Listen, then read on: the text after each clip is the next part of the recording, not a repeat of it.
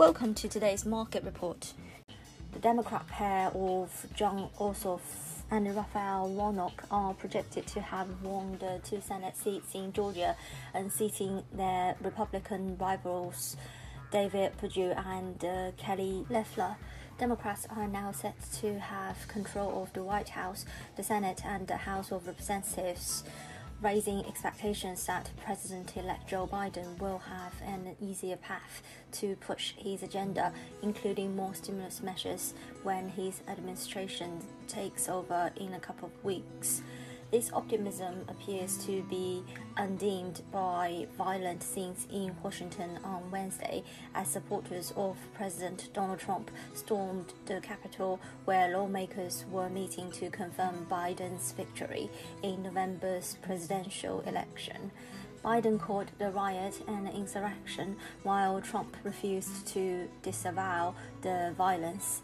Back in Europe, the COVID-19 pandemic remains a key concern, with a number of countries forced back into lockdown as new cases continued to mount.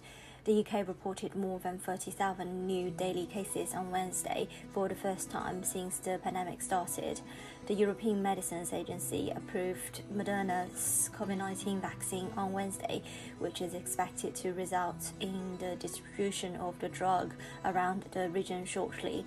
Turning to economic data, German factory orders surprised to the upside, climbing 2.3% on the month in November, when a drop of 1.2% had been expected. While Eurozone flash inflation figures and retail sales are due for release later Thursday, GBP USD is trading around 136 level, ahead of European Open, having failed to find acceptance above 136.30 earlier in the Asian session. From a technical perspective, the horizontal 100 hourly moving average at 136.22 continued to offer stiff resistance to the bulls.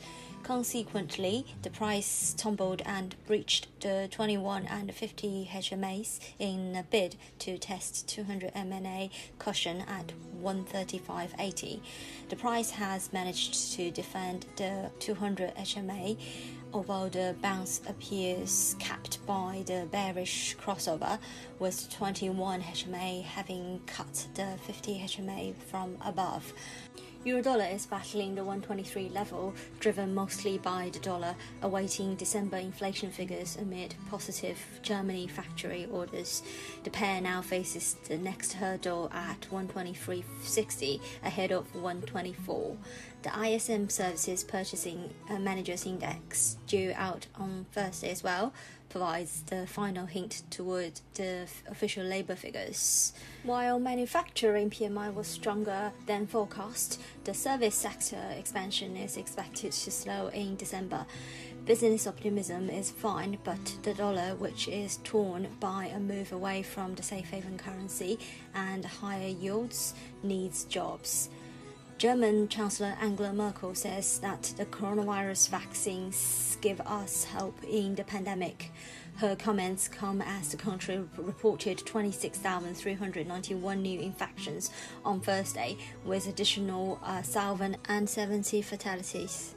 The US dollar was trading at 89.472, near its weakest level in nearly 3 years, as the projected Democrat victories in the US Senate runoffs in Georgia pointed to 2 years of loose fiscal and monetary policy.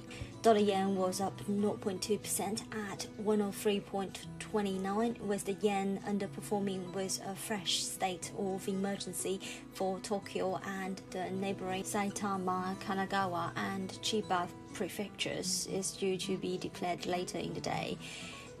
This is today's market news. Thanks for listening. We'll see you next time.